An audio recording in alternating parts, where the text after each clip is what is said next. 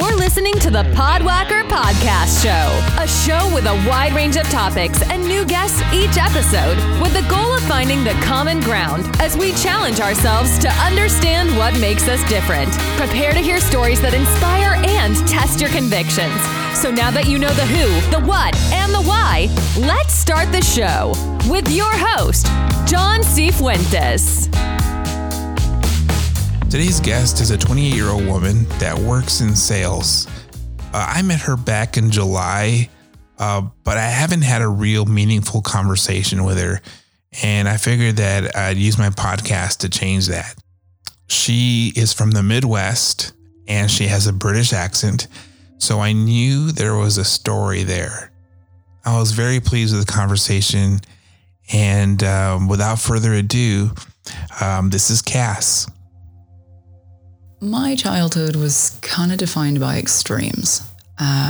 When I was with my grandparents, I feel like that's kind of the quintessential normal part of my life. But when I was with my father, like my biological father, my life was kind of defined by the notion of survival.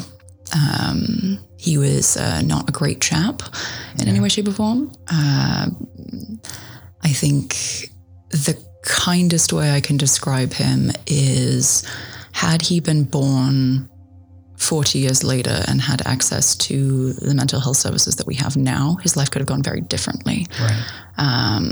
As that was not the case, the world he was born into with the science it had at its disposal wasn't able to do much for him. So he was not particularly suited to being a parent.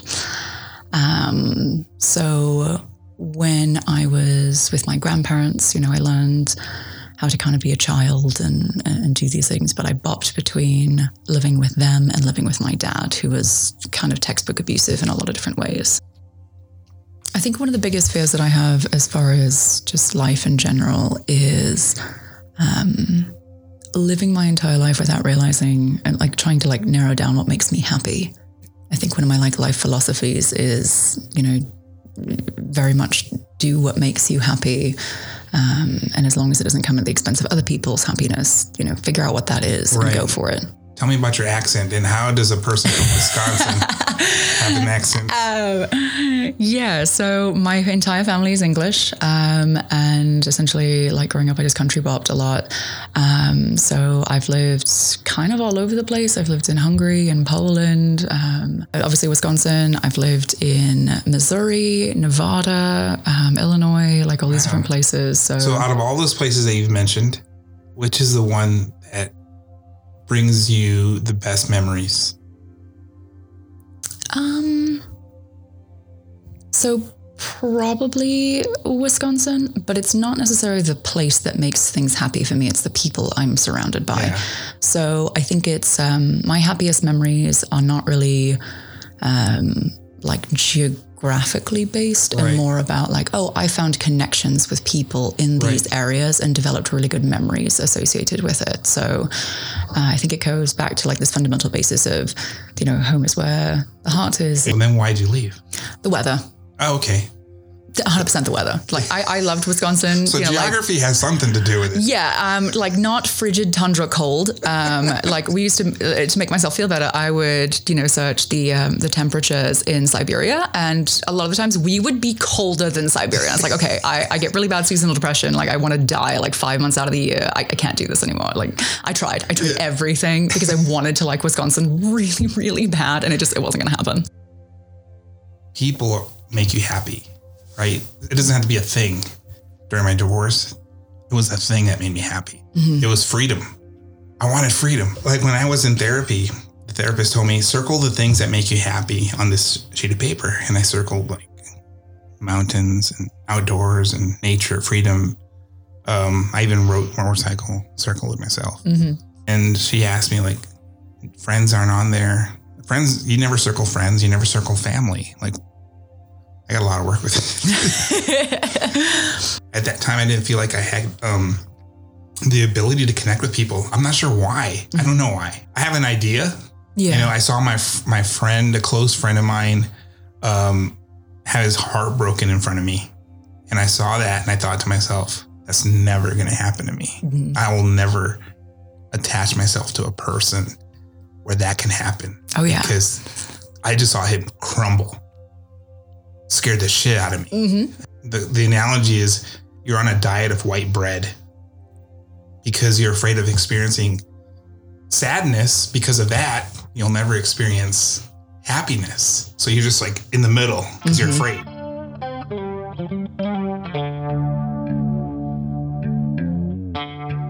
You said you like to read. Mm-hmm. So what's your favorite genre? I actually genre bop a lot. Okay. So I love any sort of like historical book. I have a bachelor's degree in history. So I love learning about the past. I love mushy gushy romances, like historical romance. I know they're garbage. Okay. I don't even care. I shan't be shamed for it. Love them. But I read actually a lot of fan fiction. Okay. So that's really cathartic, particularly as a queer person. TikTok actually has a great like book section, like because it's like book talk or whatever, where kind of indie writers, both kind of in the queer scene and just in like non-traditional writing spaces, are all like, hey, here's a book I wrote about this thing. So I've kind of been moving more away from like a lot of the internet, sort of stuff that's not actually technically published into like some of these book recs I'm getting from there, because they're all actually what I want to read about. It's very, very popular amongst people who are kind of like not included in the traditional narrative of fiction. Right. So like a lot of women write and read fan fiction, a lot of queer people write and read it, it's essentially a way that we can take the shows that we love, the characters that we're absolutely in love with, and put our own representation on them. So you don't see a lot of gay characters in our media. You don't see a lot of people of color. You don't see, a lot of those types of romances that even within like straight romances and everything, like we don't see that expressed the way that we want to. Exactly. So fan fiction allows us to take this medium that we're absolutely in love with, that we're very, very passionate about, and give ourselves that representation and give ourselves like that way to essentially live out the storylines that we want to see that we're never going to, because in those writers' rooms there's no women, let's be honest. Like when they're talking about storyboarding, like I'm not the audience that they're going for. I'm not either. And if they are, like if they're like, oh, we're gonna make a gay show, like there's never a gay person in the room when they're writing about it. There's never a woman in the room when they're being like, oh, we're gonna write a feminist show. Or you have like the one that never gets listened to. Exactly. So then there's that question, like, well, it's fiction. There's people that write about vampires. They're not vampires. There's people that write about all kinds of other things. But where's the line where you have to be responsible of what you're writing? Writing, from the female perspective, or from a gay perspective. Should that person be a woman? Should that person be gay? So, no, not necessarily. So there's like and I don't publish any of my works anywhere. Like if I do, it's with friends and everything, but I still follow actually on Tumblr. Like there's a Tumblr page called like Fandom Hates People of Color. Okay. And you get people on there all the time that will like submit asks saying like, hey, I have this Japanese American character and this is how they look and this is how they represent and this is what I want that character to be. Is this offensive? Am I playing into stereotypes? Am I doing this sort of thing? And this page will respond and be like, okay, as long as you avoid this, and this, and this, that character is absolutely fine. Talk to this person, Like if you do your homework, if you talk to the people who are going to be impacted by the continuation of those negative stereotypes, if you write that negative stereotype into your character, then no, I don't think there's any problem with it. Right. I think that there should be a heavy awareness, especially with like within my community and, quote unquote, my lane. Like if I were to ever write a trans character, even though I'm queer, like I am very cis. Yeah. And I would want to be very, very careful about that so that it's an organic experience. Right. I probably wouldn't want to tackle that in my own writing, because even if it's something I never really publish and whatnot, I don't want to make a trans story about like through the cis lens, you know, Right. first and foremost, but also I don't want to mess that up. I don't want someone to say like, oh, there's going to be representation in this book and then have it done poorly. And I mean, I'm not a professional writer, you know, that's not something I have to burden myself with, you know. But particularly in cases where there's just not a lot of representation, if you're going to go there, like do it carefully, do your homework, you know, and I encourage people that are actually like writing to the masses to go there, even if it's only for their own, you know, learning and stuff like that. And those books never get published because they realize like, okay, I'm just not going to be able to find that much information. Like that's still a good learning experience for you, Absolutely. but make sure that, I think one of my things that I would be really cautionistic about from reading, you know, enough stuff written by straight people about queer people is make sure that your intended audience is actually queer people. You're not just writing oh, here's the gay person being nice to the straight people so that they feel better about themselves. Like we already have enough of that. Okay. And if you're going to market that, you're going to sell that story, like don't put it in the queer section. Okay. Like put it in the straight people section. I don't want to read your like self-sympathy sort of thing when I just want to escape into my own reality. Okay. Like it's annoying. So what is the difference between gay and queer? So gay is a specific term about like a man loving a man. Okay. It's for a while it was used as a basket term for the entire queer community. Queer is in some cases kind of a controversial term. It was definitely a slur that was used against anybody who was not straight for a while, but the community, particularly like, you know, a lot of like the millennial community has claimed it as a term that means just not straight. So essentially you can take queer / LGBTQ plus and use them pretty intermittently. Okay. A lot of people like queer because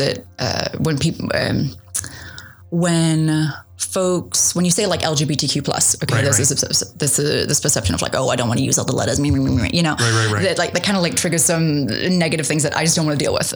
Like, I don't want to go into like, oh, well, I'm actually pansexual and, you know, blah, blah, blah, you know, like probably somewhere on the demi scale. Like, I don't want to tell everybody all those things. Like those words are very important to me. And in certain spaces, I'll totally talk people's ears off about them.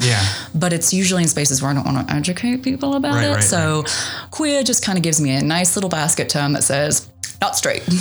Take it as you will. Okay. Like, but you said also you're cis. So cis is short for cisgender.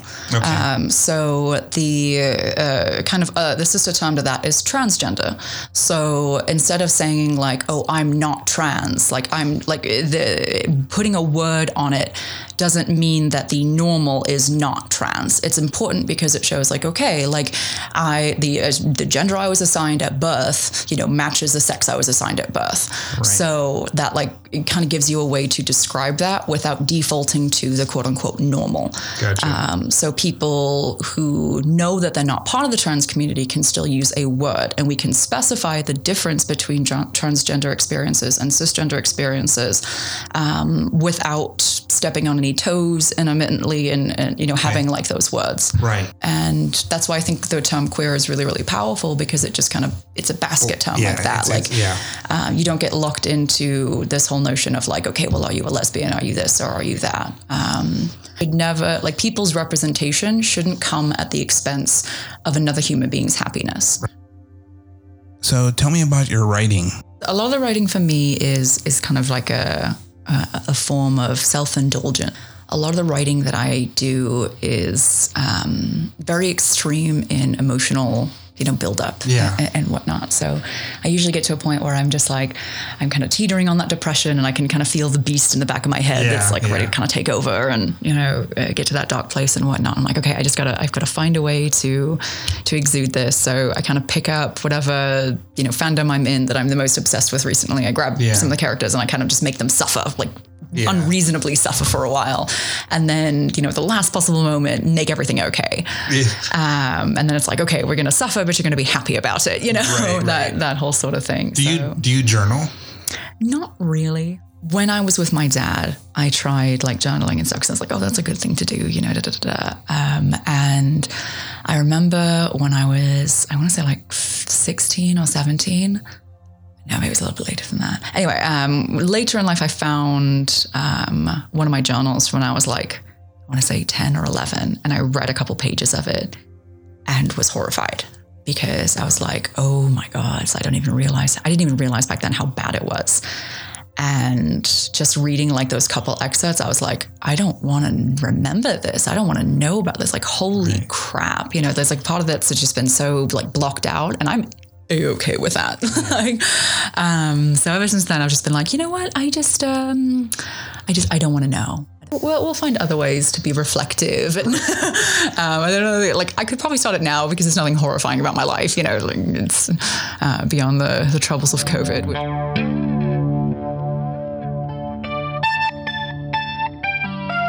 I double majored in history and international relations with a minor in political science. I've debated going back to school, but it's just so expensive, and I'm already in a lot of student debt. If I wanted to get a master's, like there's not a lot of things that I'm like qualified to get a master's in.